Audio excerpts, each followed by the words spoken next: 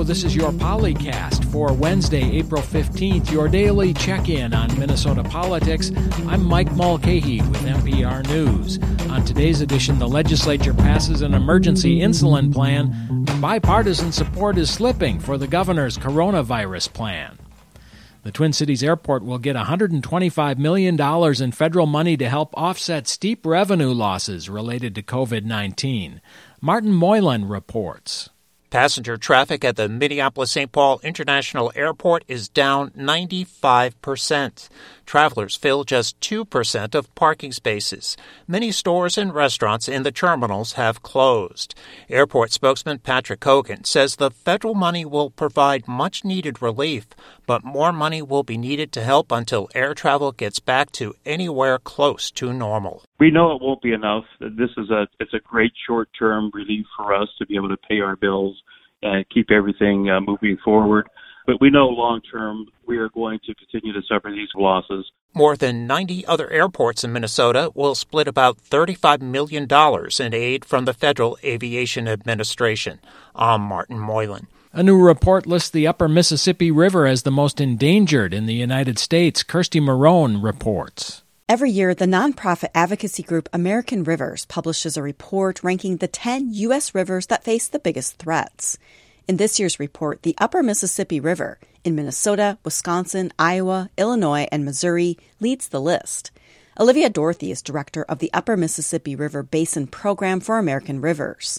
She says the iconic river is facing greater challenges, like frequent flooding caused by climate change and the loss of natural floodplains. I think what a lot of people didn't really realize is the shift into these longer duration flood events, like what we had in 2019, where flooding lasted for over 100 days on the upper Mississippi River and longer elsewhere. Dorothy says states and the federal government need to develop a comprehensive water management plan for the upper Mississippi. I'm Kirsty Marone, Brainerd. Governor Walz is expected to sign a bill guaranteeing people with diabetes access to affordable insulin.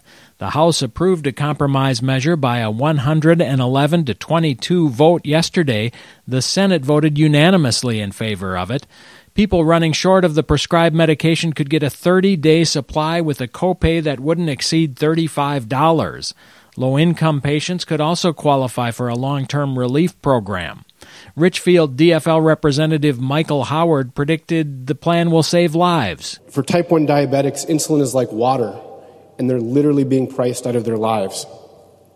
So we set out to pass a simple bill, one that says no one should ever lose their life because they cannot afford the insulin they need to survive, and that insulin manufacturers that have profited should share in the responsibility in solving this. Drug makers that don't make insulin available to the program would face large fines. Opponents said companies have already stepped up on their own. Minnesota lawmakers have passed another package of COVID-19 legislation despite growing concerns among some about the duration of the pandemic emergency. House Republicans tried unsuccessfully yesterday to end the peacetime emergency declared by DFL Governor Tim Walz last month, as well as rescind many of his executive orders. Tim Pugmire has the story. Governor Walz has issued 35 executive orders since first declaring a peacetime emergency last month. Some legislators say enough is enough. Representative Steve Drazkowski is no longer comfortable with the governor's authority to take unilateral action without the legislature. If we don't terminate the governor's emergency powers, we'll be ceding the authority of the legislature and the voice of the people to one person. It's the legislature's role as the voice of the people to set state policy, not one chief executive. Drazkowski, a self-proclaimed new Republican, tried unsuccessfully to take up a resolution to end the emergency and the executive orders issued to date. Republican House Minority Leader Kurt Dowd offered a slightly different resolution that also fell short. It would have kept some executive orders in place. Our priority is keeping Minnesotans safe, and we think we can do that while still transitioning back into reopening a lot of the businesses in the state of Minnesota. I think people are ready to do this and do it responsibly, and this resolution would be the first step in doing that. Democrats opposed both resolutions. DFL House Majority Leader Ryan Winkler equated the proposals to quitting the fight against the coronavirus. I am shocked that with lives on the line in Minnesota, with thousands of our citizens at risk of death and certainly far more at risk of very serious illness, that we are trying to end the very measures that are allowing us to outperform the rest of the country in dealing with this crisis. Concerns were also raised in the Senate about the governor's stay-at-home order and its impact on business. Republican Senator Mary Kiffmeyer said she believes Minnesota can protect public health while allowing businesses to reopen. We need to open this up. Gradually, carefully open this up. Republican Senate Majority Leader Paul Gazelka, who has recently criticized the stay-at-home order, said he wants the Senate to lead by example. He wants the body to return to a mostly normal work schedule later this week. Gazelka believes businesses can do the same. If they can show that they can do safe distancing and follow plans to have a cleaner environment, then it's time to let them get back to work.